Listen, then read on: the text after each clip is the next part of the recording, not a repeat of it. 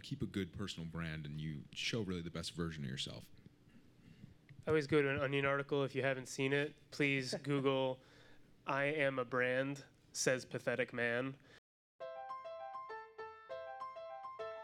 Hello, and welcome to the Delbarton WaveConnect podcast.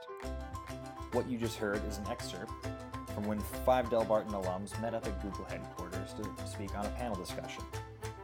And with no further ado, here are those speakers. I want to welcome everyone. Thanks everyone for coming. Everyone that's watching on the YouTube channel, we really do appreciate it.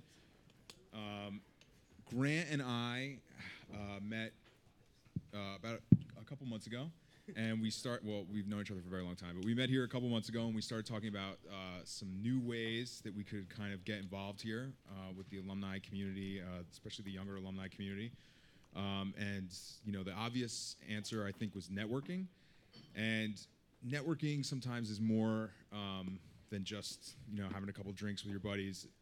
It's a lot about making connections that can help people get jobs or change careers or advice or be a mentor. And I think that Delbarton, what a great place, what a great group of guys to facilitate those connections. So that's kind of where this idea originated.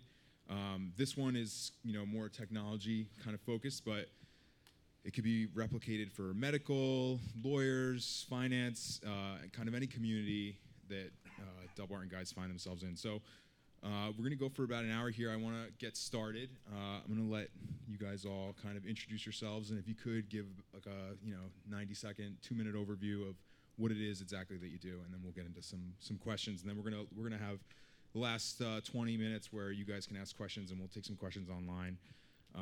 So yeah, let's start with the man himself here. We'll start with Grant here. I'll start with myself. So Ryan Maresca, I work here at Google. It's a pretty great place to work. I work in business development for Android Pay, formerly Google Wallet. And I started working here about 4 years ago. I was out in California taking some classes, and I made some great connections with some professors. And I interviewed for a really long time in California. The interview process here it's arduous.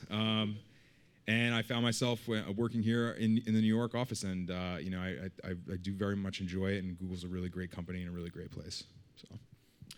I'm Grant Hewitt. I'm class of 2002. I had a relatively standard kind of career track. I went to Princeton after I graduated from Delbarton, went into finance, worked on a trading desk for about 4.5 years, had started a sports apparel brand on the side as a little bit of a passion project, and realized that my passion really was in initially sports apparel, but really understanding brand and building brands in an e-commerce environment. So I left my job on Wall Street to focus on this full time. That spun out into a number of different businesses, some that we still retain. 2 of them, one is Hudson Sutler, which is an e-commerce brand that sells travel goods and things like that. Another Streaker Sports, which is a sports apparel brand. We went through an acquisition earlier this year, so we have another team running that company. We built out an event portfolio, again, all focused on branding, and we were able to actually take those events and sell out of one of them entirely to a digital media platform based in Los Angeles, and another one we still own a stake in that expanded to sports event around pond hockey that's now expanded. It's the largest part of the largest pond hockey organizer in North America. Hey guys, I'm Chris Verone. I'm class of 2002 as well. First, I want to thank Grant and Ryan for setting this up, and to the other speakers. I've known everyone here as friends and peers, and it's really a thrill for me to speak with you guys. And I think the other important thing about this gathering here is we're all from the same school, and it shows how important this network is. I currently work at a firm called Strategas Research Partners. I'm one of the partners there. I started there back in 2006. We are a Wall Street research firm. We do macroeconomic and investment strategy research for hedge funds, mutual funds, investment shops, and I run the technical analysis team there. And I think what's useful, and what I look forward to talking about as we get going here, is how different mentors along the way, many of which were Delbarton students or Delbarton graduates, kind of helped us all get to where we are. And I look forward to sharing that information. Very cool. I'm Teddy Kingsbury, class of 2005. I went to Washington Lee right after high school. Got to pretend to be a country boy for a couple of years, which was fun. I now work, I'm the head of business development for Damon John, who's most well known for being the CEO and founder of the global urban fashion brand FUBU, and currently is a shark on the show Shark Tank on ABC. So I help him with a whole bunch of stuff, whatever he wants to throw me that day, but mostly his investments on the show, his investments outside the show, and then we have a consulting business where we work with different brands and celebrities for a whole bunch of different things, from licensing to digital strategy, PR. So some of our clients are Damon himself. He's one of our clients. Work with Carlos Santana, Jillian Michaels, Jen Selter. She's a big person. And then a couple brands like Gillette, Capital One, Amex, a whole bunch of different people. So, yeah. For those of you who don't know me, I'm Joe Colangelo, class of 2003. Wanted to also thank Ryan so much.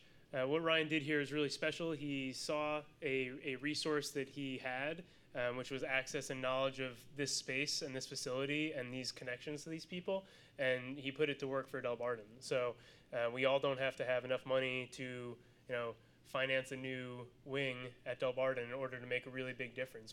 We all have these unique You things. saying I couldn't finance a... Yes, he's saying that. So thank you very much, Ryan. It's really a terrific example. I graduated Delbarton in 2003. Like I said, I went to Berkeley on a Naval ROTC scholarship.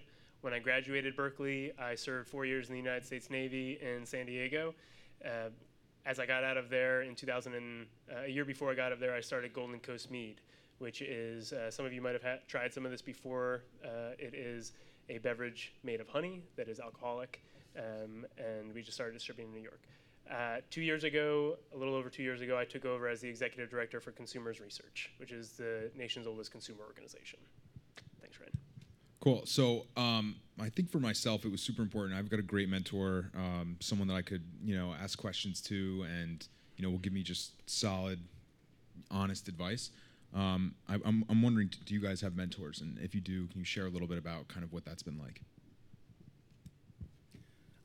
I'll start. I think it's important not just to have one, but to have many, and to have them at various points in your life. And when I think about the people who were instrumental in my life along the way, I first start with Delbarton, who was useful, or who was, or who had a big impact on my life then. And the guy I want to talk about for a second first, I'm sure many of you know or know of, but Brian Flory had a huge impact on my life from the minute I met him. And I think what I took away from the time that we shared together was that much like the motto of Delbarton, life isn't always easy. You're going to get knocked to the floor sometimes, but it's how you respond from those events that dictate what you can achieve or where you can go. And I think the other important thing that Brian not just instilled in me, but in many others, was the importance of details, the importance of presenting yourselves as a reflection of your family or your colleagues or your peers, how important that is in how other people portray your level of seriousness or what you plan to accomplish. So early on at Delbarton, he was certainly, I think, kind of the first guy that kind of gave me a little kick and got me headed on a path. The next guy who has really been instrumental for me he's the chairman of my firm. His name is Jason Trennert. If you don't know him, he's someone worth looking into. He runs our firm, Strategas. He's also the author of two very popular and useful investment books, a good resource if you're new to the industry or new to the business. But what I always took away from Jason was how he wasn't born into Wall Street. And he came from a middle-class family in Long Island. He worked hard. He got himself accepted into a good college. And then he didn't get the job at Goldman Sachs. And he didn't get the job at JP Morgan. And he did not get the job at Morgan Stanley. He got the back office job at somewhere else. And it goes to show you that there are other routes to success. There are other routes to achievement. It's not always the Goldman Sachs route that gets you where you want to go. And he worked his way up from a back office job to eventually go to work for a firm called ISI, International Strategy and Investment, which is really one of the premier research shops on Wall Street. And then in 2006, he thought it was time to start his own shop. I was working for him at the time, and we started Strategas in 2006. And I think along the way, what you realize is, especially when you're an entrepreneur and when you're starting a new business, and we have seen this with all our colleagues, is everyone wears a lot of hats. There's a lot of jobs that have to be done to ensure the success of a company, and he's been very instrumental kind of in instilling the blue-collar values, not just in me, but in the entire organization. So I think the big picture is, whether it's people you grew up with, whether it's people you work for, find mentors, and don't be afraid to ask people to ask for their advice. People are flattered when you ask for their advice, and don't be afraid to go up the organizational chain. Just because so-and-so is the head of so-and-so doesn't mean he doesn't have time for you or time to share what he knows. People are generally flattered to do that, and I know these guys that sit next to me probably have all had similar experiences, and I'm anxious to hear their views as well. Sure. Yeah. So obviously, my boss Damon John is huge impact on me. It's been my first and only job out of college is working with him.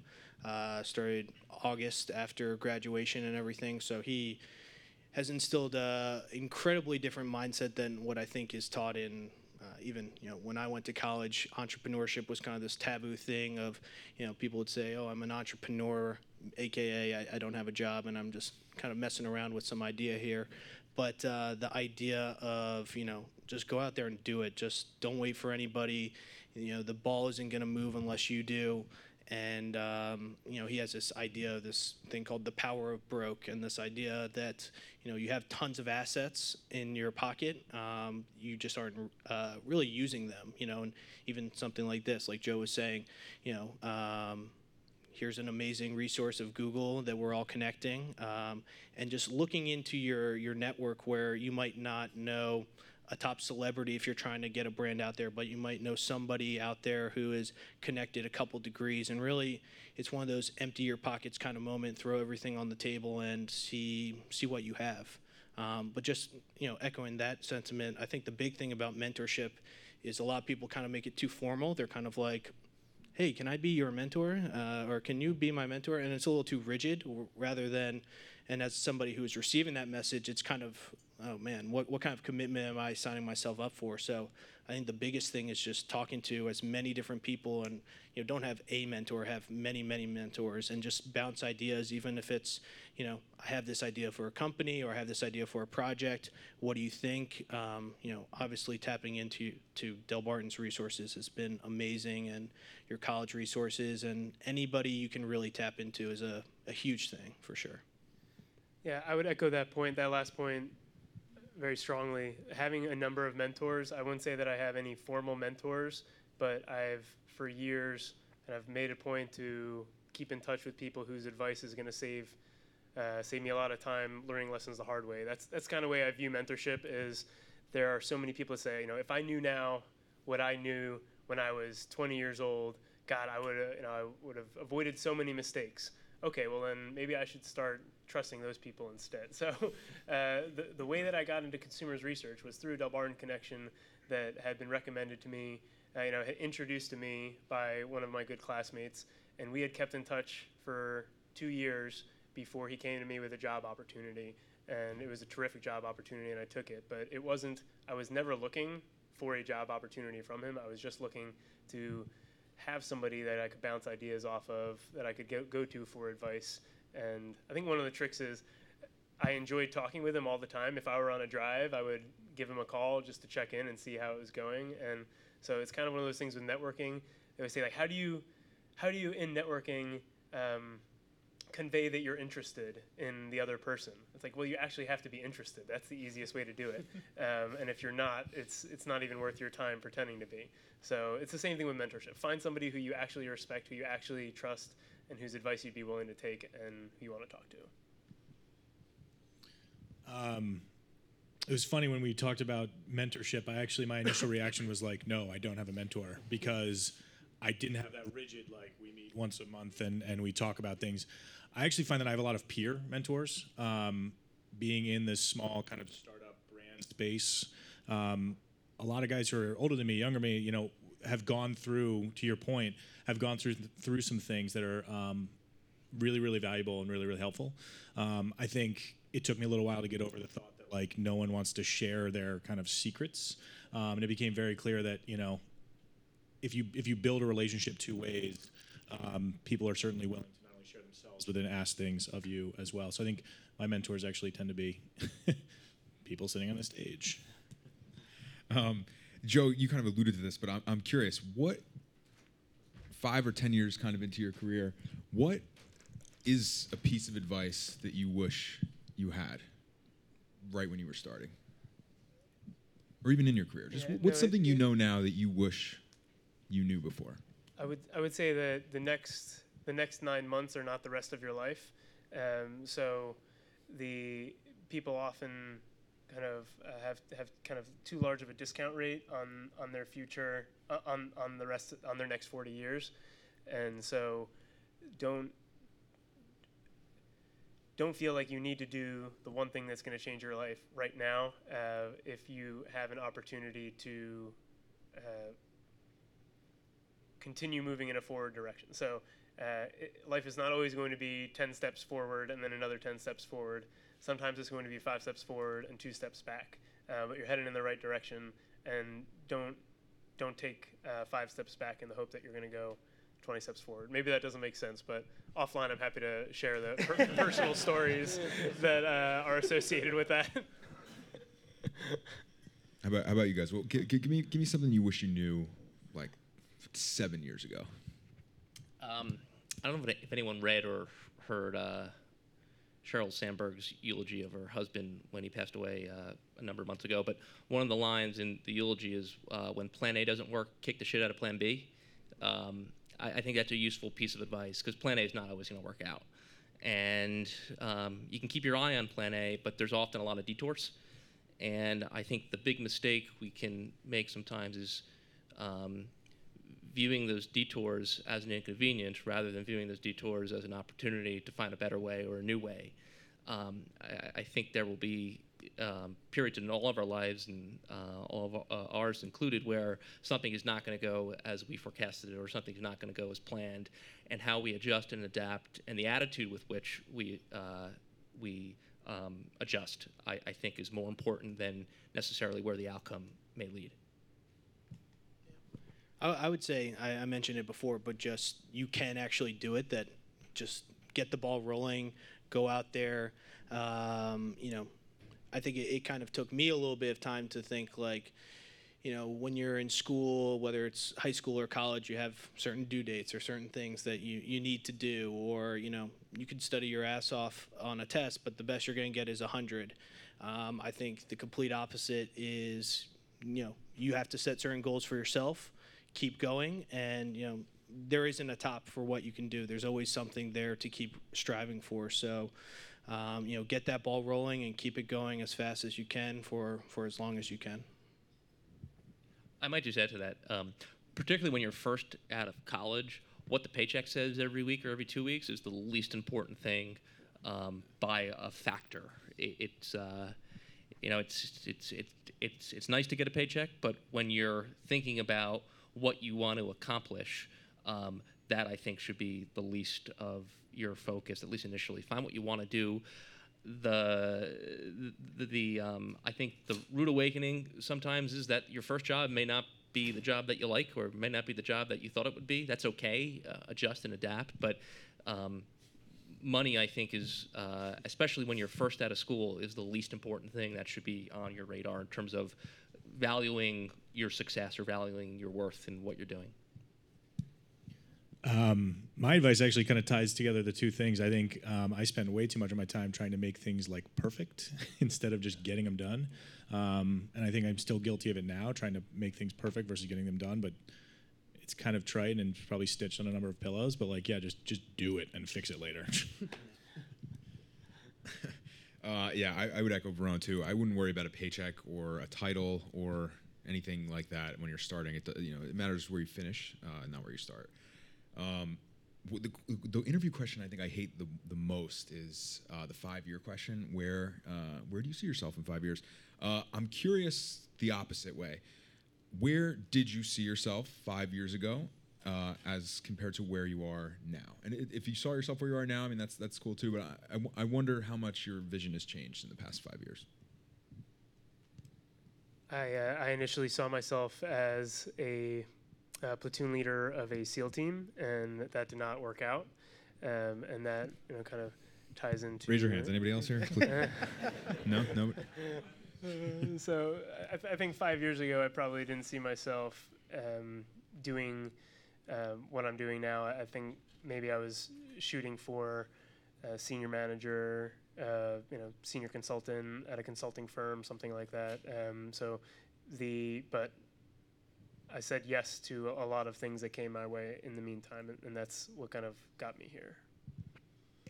Yeah, I had no idea what it was going to look like. I graduated in 2009 from undergrad and wasn't exactly the best year to graduate from school. It was one of those things where, myself included, all my friends, you have one idea of a job that you're going to go out to, and I ended up working for the founder of FUBU. So, it's not exactly, I think 5 years ago, the show was struggling. It was like its second year, barely got a second season, and the show kind of, has been a lifeblood for a lot of the stuff that I've been doing. So I think it's actually been way better than I thought it would be. I thought maybe, the show will be on for 2 seasons and then I'll do something else. Maybe there's a Wall Street job I can get into or something for some stability. But it was one of those things where I had no idea what was going to happen. And, maybe kind of naively, I was like, well, I just graduated from school. I still have plenty of time to figure stuff out. So it's been a crazy up and down sort of journey, but it's definitely been a cool one for sure. I might add to that. Maybe looking back 10 years, I was graduating college. I was an 06 Villanova graduate. I had no idea what I wanted to do come senior year, so I kind of punted and took that 5th year option. And I got a master's degree out of it, but that took a little convincing. And then I'm willing to guess 10 years ago, I couldn't have told you the difference between a stock and a bond. I had no idea what I wanted to do with my life. I thought maybe I'd be a history teacher or a gym teacher or something along those lines. And I think what changed is, again, going back to the mentorship thing, there are people around you that expect more of you. And you start to see your peers and your friends aspire to certain things, and you start to aspire to those things as well. So I did the whole, toss my resume out to every bank out there, and I don't think I got one phone call back or one email back. And that's when that was maybe spring of 05 or something like that. And that's when I kind of went back home and went back to my roots and made the phone call to the Alumni Association at Delbarton, had a meeting with Father Giles, talked about what I wanted to do, how I wanted to get there. And it's how he initially put me in touch with a fellow by the name of Don Rissmiller, who is currently a business partner of mine now, but he was the guy who initially hired me at a firm called ISI. And it was this Delbarton network and this Delbarton relationship that I knew was there to take advantage of. And not that anything here, and there's no handouts in this world, but we're fortunate to have people who genuinely care about the success of everyone in this room. And it was really instrumental in helping me kind of decide to take the first step and figure out what exactly it was that I wanted to do. 5 years ago, I was convinced that Streaker Sports was going to be the next great vintage apparel brand, and we would have already sold to Under Armour by now. That didn't happen. and saw, I guess 4.5 years ago, I was told by someone who was very smart and had made a lot of money in retail that was never going to happen. I still think there's an opportunity. But saw another opportunity and pivoted and learned a lot from some of the kind of hurdles and trips that we had along the way. I think Teddy kind of hinted at this, but the Delbarton motto is "Cut us down, we grow back stronger." So, give me an example of kind of a moment where things were going not great, and you had to kind of pull your way through it and persevere. I'm curious to a time in your life when things weren't always as great as they are now. I'll go first. This no example sticks out of my mind more clearly than this one. I had gotten out of the Navy. I had a 3-month-old son. Moved to DC. My wife was in law school, and I found this amazing job. It was a startup that was for military and Groupon for military, and oh my gosh, it was terrific. It was going to be the best thing in the world. I was so excited. I took over national sales for them, and after 11 and a half months, they laid off the entire sales team. And I had taken a pay cut for that, but I was equity focused. I said, this is great. They're gonna raise more money. Everything's gonna be successful. And so I was looking at, I kind of built my entire persona, my life around this idea that I was not working for the man anymore. I had been in the Navy for 4 years, and most people transition out and they go to Booz Allen, and I was so focused on not going to a consulting firm. But I had 2 kids at that point, and so I went to Booz Allen, and it was terrific. I learned so much about consulting, and I treat Booz Allen as I think it would probably apply to a lot of other maybe banking jobs. So I know they're longer hours, but consulting jobs as kind of like a career incubator. So as you are trying to advance your own career, it's nice to have that paycheck so you're not scrambling. They always say, somebody who interviews for a job who doesn't have a job, it's easy to tell that they don't have a job, that they need one rather than somebody who has a job. So I went, it wasn't my ideal job. I was really not maybe happy on the day-to-day, and it kind of took a lot for me to say, I'm breaking away from my identity as the founder of Golden Coast Mead and the full-time startup head of sales to go and do this every single day for almost a year, and that was for me that was a really tough decision, and I think I came out of it a lot stronger. Yeah, it happens all the time. So one of the things I do is I work with all Damon's Shark Tank investments from the show, and I kind of absorb a lot of their problems sometimes. Inventory problems or random stuff that happens. I don't know. I think for me personally, though, and it's not to say that I haven't had struggles with all this stuff, but was graduating college, you think, well, cool. I went to school for 4 years. There should be a job somewhere out there, and then you realize that's not the case. And there was one day I was with my parents. It was like a Tuesday in the summertime in August. And I'm hanging out with a bunch of 3-year-old kids at like a pool or something. I'm like, I've had enough parent time right now. I need to go do some work. So I just started throwing my resume everywhere, wherever I could. And then I got this one random job posting. It said, CEO of fashion company, has a new reality show, needs help. I'm like, perfect. That sounds promising. Let me go with that. So I threw it in, didn't hear from anybody for a while. Finally get like a cryptic email. Can you be at this interview at this time? Yeah, I'm just hanging out with a bunch of 3-year-olds. No problem. I'll definitely do that. So I'm in the Empire State Building. I'm wearing a Brooks Brothers suit, probably some kind of salmon tie, and the elevator doors open, and I see the FUBU sign, and I'm like, oh, God damn it, how is this gonna turn out? And ended up, salmon was good. And, it was one of those things where I had an opportunity. Damon's like, look, I got this show. I don't know how it's gonna do. I need help managing all this stuff, and I need you to work for free for a couple months. And I'm like, you know what, let me do that. So I said, I'll intern for you for 6 months completely for free. Luckily, I had two brothers living in the city, so a lot of couch time there. And it was one of those things where you just, again, I've said it before, but you just got to keep going, throw opportunities out there as much as possible, because you never know what might hit. And the craziest, sort of message or job opportunity might turn into something really cool. So we are the companies that he has to deal with. Yeah, I think on a regular basis, I'm dealing with a lot of failure that we have to learn from and move on. I actually think it's top of mind because it's relatively new, but we had not a good situation regarding a product that we launched a couple months ago, but that since we learned our lesson. I think we've put some procedures in place to make sure we don't make those mistakes again. But that actually since has led to recently like one of our largest single days of revenue on the books, kind of an indirect tie to that specific failure. So I know exactly what Teddy's talking about in terms of having numerous cut downs. I would just add, and I spoke a little about this before, but when you're 21 or 22 years old and people reject you, it stings, right?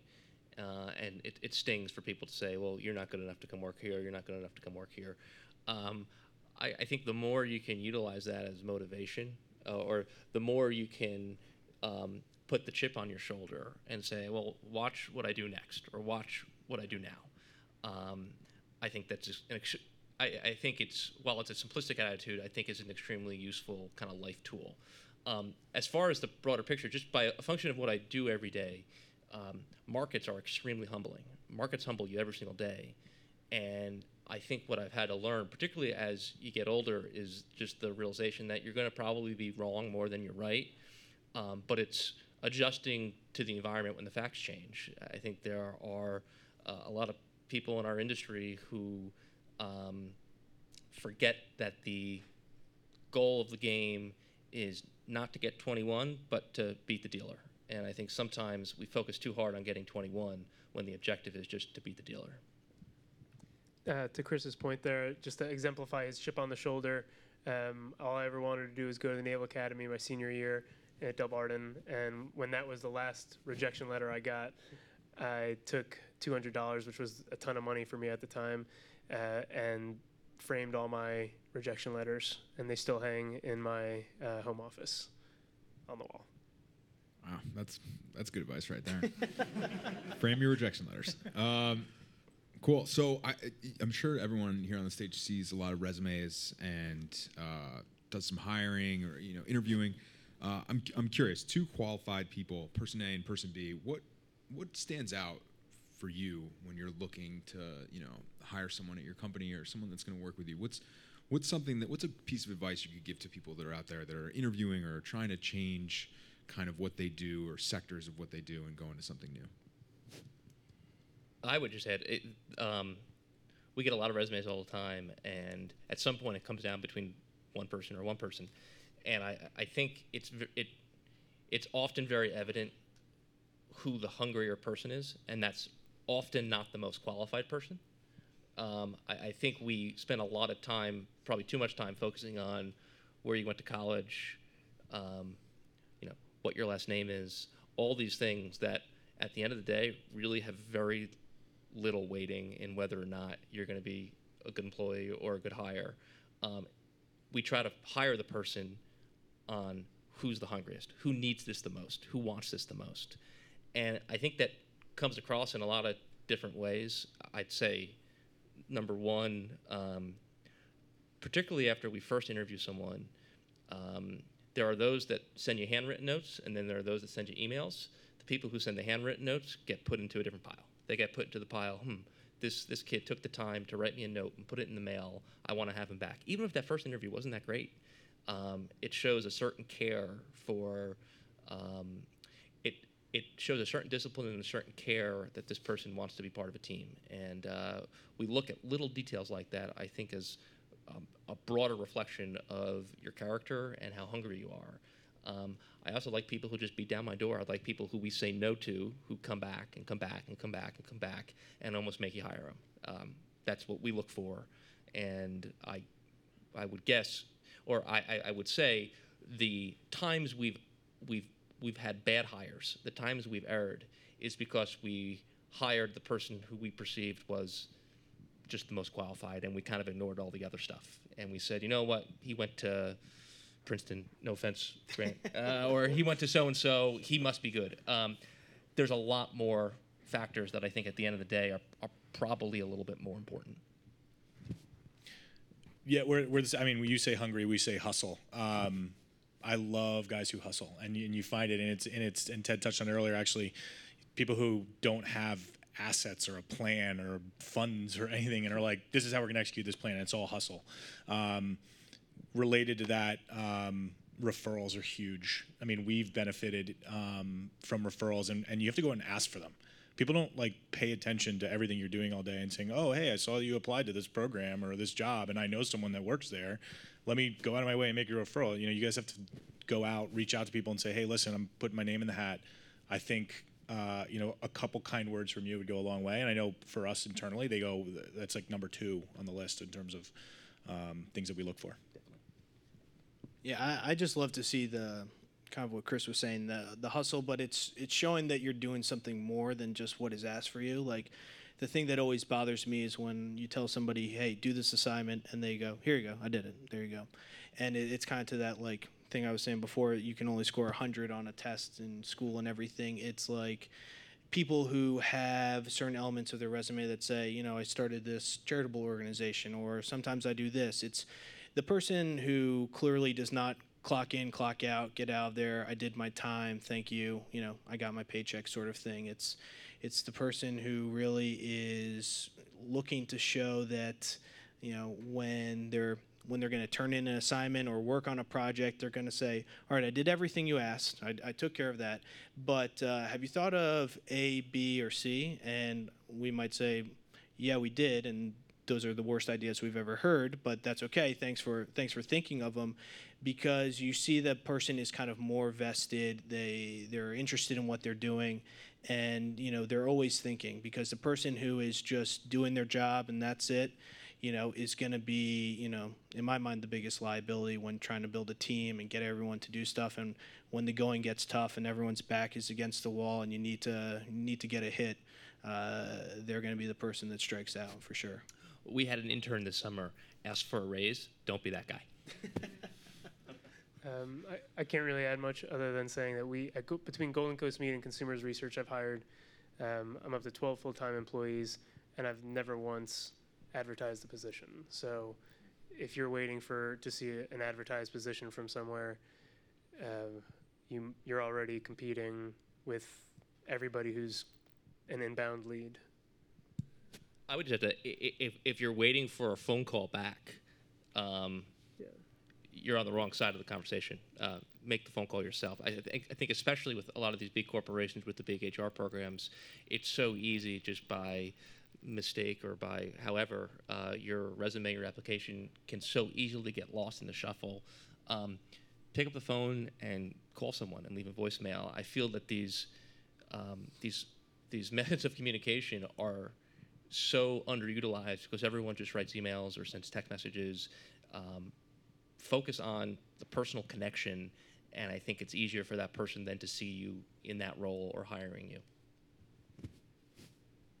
I think there's a lot of buzzwords that go on now, and I think one of them is personal branding, right? Everyone says you got to build your personal brand and make sure your personal brand is, a solid version of what you want people to perceive you as.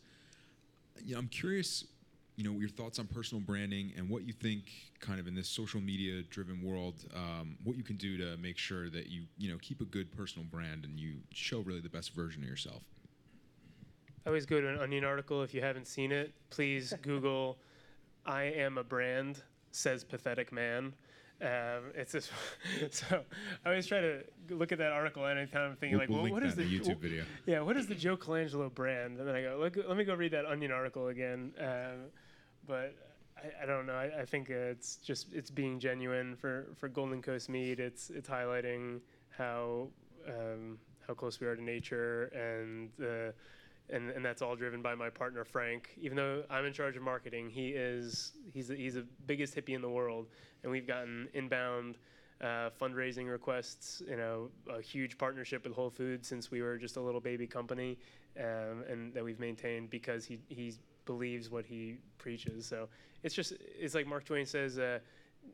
When in doubt, tell the truth. That's what everybody remembers. But the second half of that is because then you don't remember who you told what. You don't have to remember who you told what to. Being yourself, as corny as that is, it's more efficient than seeking out what the world wants you to be. Yeah, the big thing about personal branding is it is, what you show to the world is cool and everything, but at a certain point, if you're portraying a lifestyle or thoughts or something that isn't truly genuine, it's going to show through at a certain point. So I wouldn't even focus about your personal brand. It's focus on, personally what you are, who you are, what are your values, and just let everything echo off of that. Because if you're focused on your personal brand, your perception of what other people are thinking of you, I think you start playing too many head games with yourselves and you get into a spiral sort of thing, and just focus on what's important, which is your core of what you're trying to communicate out there. And then kind of like what Joe said, it will do the trick for itself. Yeah, I would add to that. I think particularly in a smaller corporate environment where 60 people, as an example, the idea of a personal brand is the antithesis of the team player, and we focus really hard on kind of getting everyone on board. And when you have someone who's more worried about their own brand than the success of the firm, because the success of the firm should just by definition help your own brand, but they should work in that order. And I think the more people focus on themselves, the more they're kind of missing the point. And I think that becomes pretty evident over time, especially in a small organization. I would also say, and this is kind of said already, but be genuine. It's very uneasy to not be yourself, and I think as you get older, it becomes even more uneasy to not be yourself. Be genuine, be sympathetic. In 2008, during the financial crisis, a lot of our clients were having really tough years. And one thing we did was, as a Christmas gift, we sent a lot of clients, we sent them boxing gloves with the words inscribed on them, it's been a tough year, but we're in your corner. Stuff like that, I think, to show your compassion towards someone or a client or a customer does a lot more to helping your brand than posting pictures of yourself on Instagram or something like that. Yeah, I agree. I mean, I think it's being genuine and authentic. I got a lesson in personal branding, actually, and it was kind of a point I touched on earlier, is that, share yourself. Don't be overly self-promotional, but share yourself, because there's people who want to support you and who are willing to reach out and help or want to support you in terms of being a referral or something like that. Cool. So I've done enough question asking here. Any questions from the audience here? Anybody up here? No? There's a mic right over there if you want to. All right, not everyone at once. We're civilized here. How we doing, guys? So at this stage in your careers, I think most people, well, at least people in my generation, a couple of years younger than you, are looking up to you, assume that with what you've done, there's no fear, there's a fearlessness. And I think the question that I'm wondering is, what has been a fear trigger? How have you overcome it? And what are you worried about today, looking forward? I would just say, I can't speak for these guys, but there's a fear every single second of every single day. I think paranoia is one of the most motivating, reasons why you get up and go to work every day, because you're paranoid that someone's going to take market share from you or someone's going to do a better job. So I think paranoia, for lack of a better word, is maybe kind of the healthy expression of fear. Because I think, again, I can't speak for these guys, but there's a constant fear that someone's going to be better or someone's going to do a better job, and I think that's extremely motivating at the end of the day.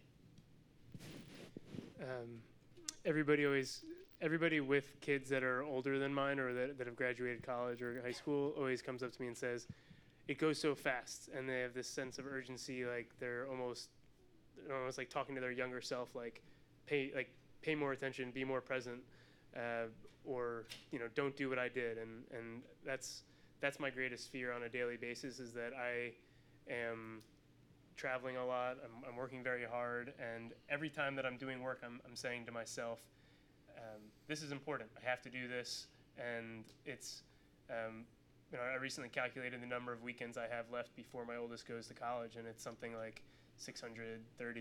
And I'm like, wow, that is a finite number of weekends. So maybe that's a little depressing. I mean, you're not here if you have kids. Maybe. How long did that take? One weekend? I actually did it while I was answering the question. So it's Working that out 2 thing, and times. that kind of plays into the rest of life. I just I think my biggest fear. I don't really operate in a market share environment for the products. We're growing a new category at this point, but my fear is that I'm just gonna fill up my bag of accomplishments and empty my bag of family fulfillment, maybe. Yeah, I think fear is great. It's awesome. It's just about how you react when you get punched in the face. Who's that? Mike Tyson. Yeah, everyone has a plan until you get punched in the face, sort of thing. So it's about internalizing that and using that paranoia, whatever it is that's shaking you, and internalizing it and using that as the driving force, because everybody, you're always going to have a problem, and how badly it shakes you and how long you're shaken for is what's going to, I think, the difference maker between somebody who's successful and who's not. A big driver for me are all tied to fear is accountability. I find myself working harder and getting more things done when I'm accountable to other people. And I am wildly competitive, and there is definitely a hit list of people who have wronged me or challenged me over the last couple years. And there's times where some of it's just that. Like, I want to do this job better just to kind of stick it to that guy. I don't know why you're looking at me right now. I didn't challenge you at all. Let's see. It's definitely not market share, although that sounds terrifying. Google is certainly not a big fear-driven place. I would say in the kind of startup-y world, there's always going to be people that leave and take huge risks, and sometimes they ask you to come along on that ride. And there's always the worry that you'll miss out on like a Snapchat. I'm sure there's plenty of people that could have went and worked at Snapchat and were like, I'm comfortable where I am. I don't want to do that. And now they're probably sitting home kicking themselves. But yeah, I think that would be knowing when to leap is certainly something that I think about a lot. What else? We gotta have one more question here. Yeah, just line up. There's a mic there. Kind of building off that point, for Chris, Grant, what kind of is that breaking point where you have a very comfortable job, you're making a nice salary, you're comfortable where you are? What's that breaking point where you're ready to kind of make that leap of faith into your own new thing and kind of go all head first into the water? That's a good question. It's easier for me to answer maybe from the opposite way. I can tell you what isn't or what shouldn't be the breaking point. And what shouldn't be the breaking point is if your friends are making more money than you, that shouldn't be the motivation to go try and do something different, because I really just don't think it matters for a long time. Maybe to answer the question the first way that you posed it, I think there comes a point, particularly when you've been at a job for a period of time, where you need to see some road to. I think you have to ask yourself, is there one day in the future where I could run this place? And if the answer to that question is no, No. then no. Well, or run your group, or run your team, or run something. Is there a day that I can see? Is there a path I can see where I'm in a position of leadership or a position of management. And I think if the answer to that question is no, then maybe it's time to start to find somewhere where that could be the case or could be a possibility. But again, it's probably not a great answer, but it's kind of how I think about things. I don't think there is a I don't think there's like a point in time where I was like, this is definitely the right time. I knew that I didn't like doing what I was currently doing, and I'm like one of those dorks who has like kind of inspirational quotes around me all the time. And there was one article that was, if you wouldn't do your job for free, then quit.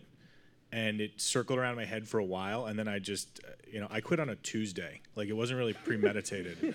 I Quits knew on a Tuesday.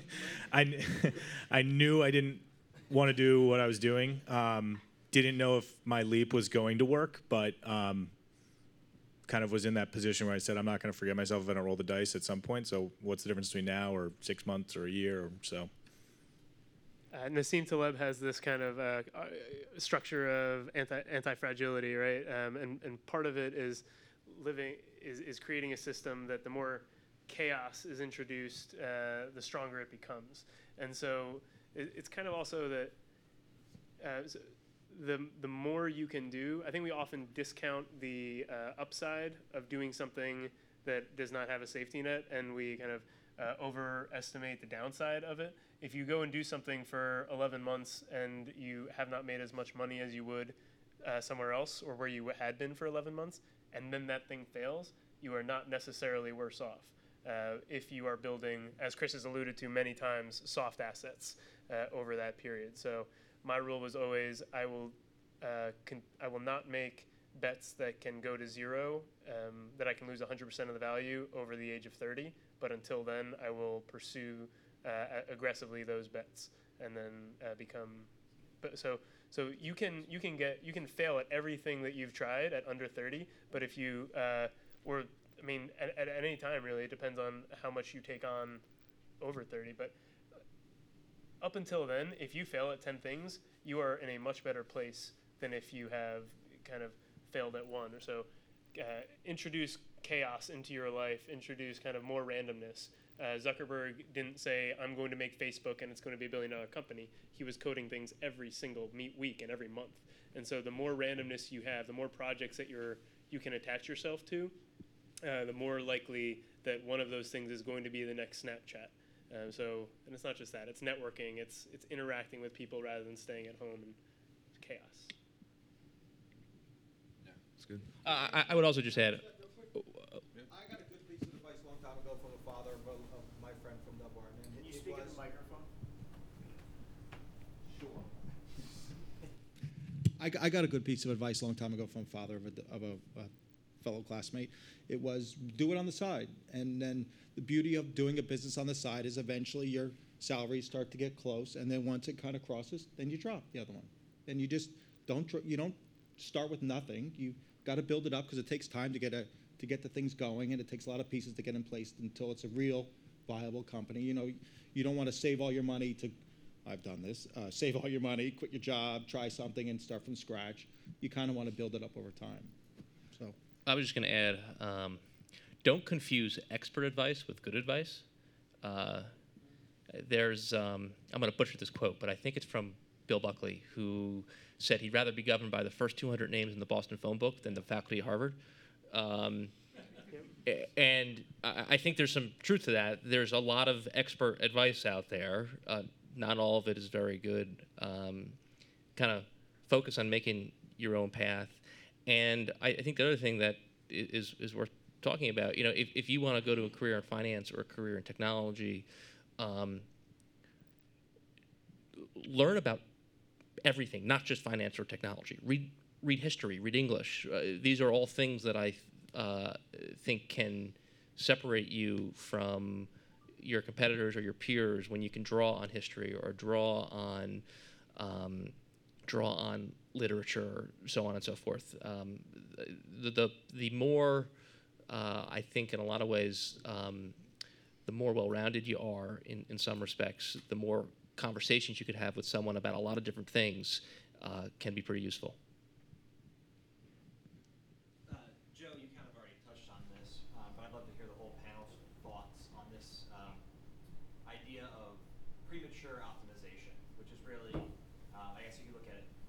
personally, as an individual, or as the organizations you're part of, where a lot of people think that, as an entrepreneur, you're trying to build this model, and then once it hits, you're going to put everything behind it, right?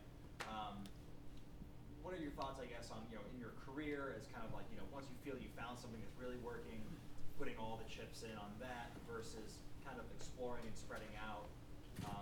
And how, I guess, maybe more for you, Ryan, how do you feel that like an organization encourages its team members to continue to experiment and not, overload what's working?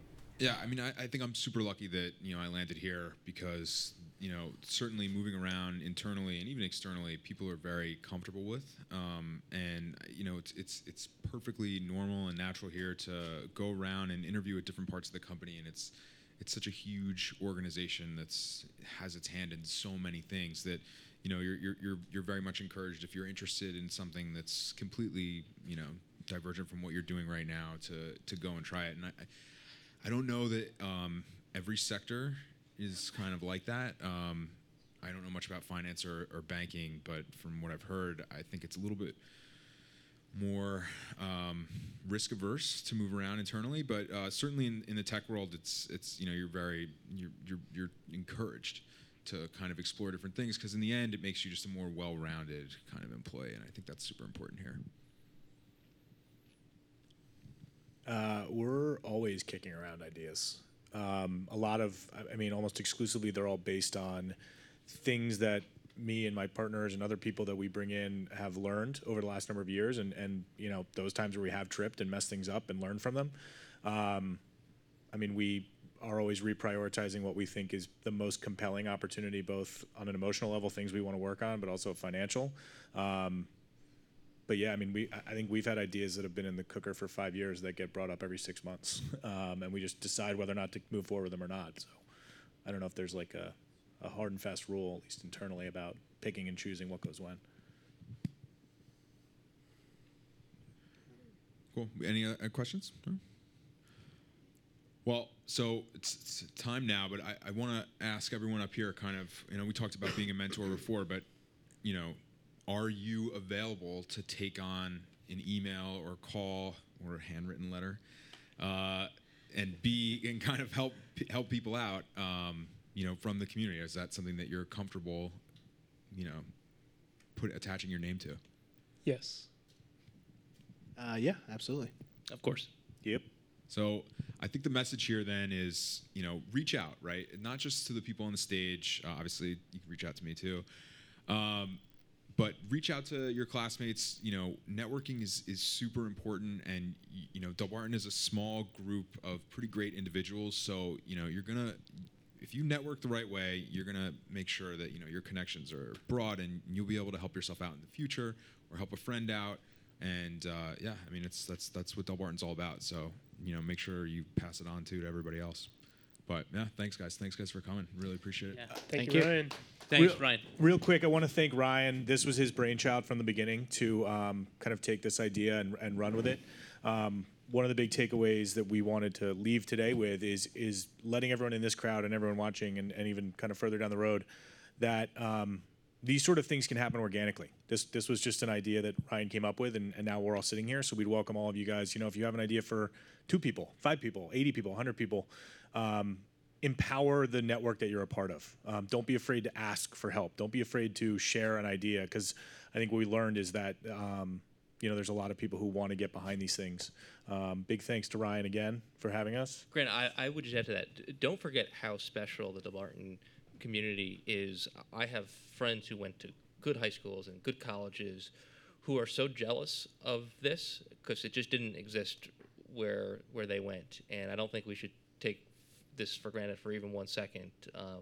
We were fortunate to go to a great high school, and it's nice knowing you can look to the person next to you and you can count on them if you need them. Cool. Thanks everybody. Thanks everybody for coming too. Thanks. Can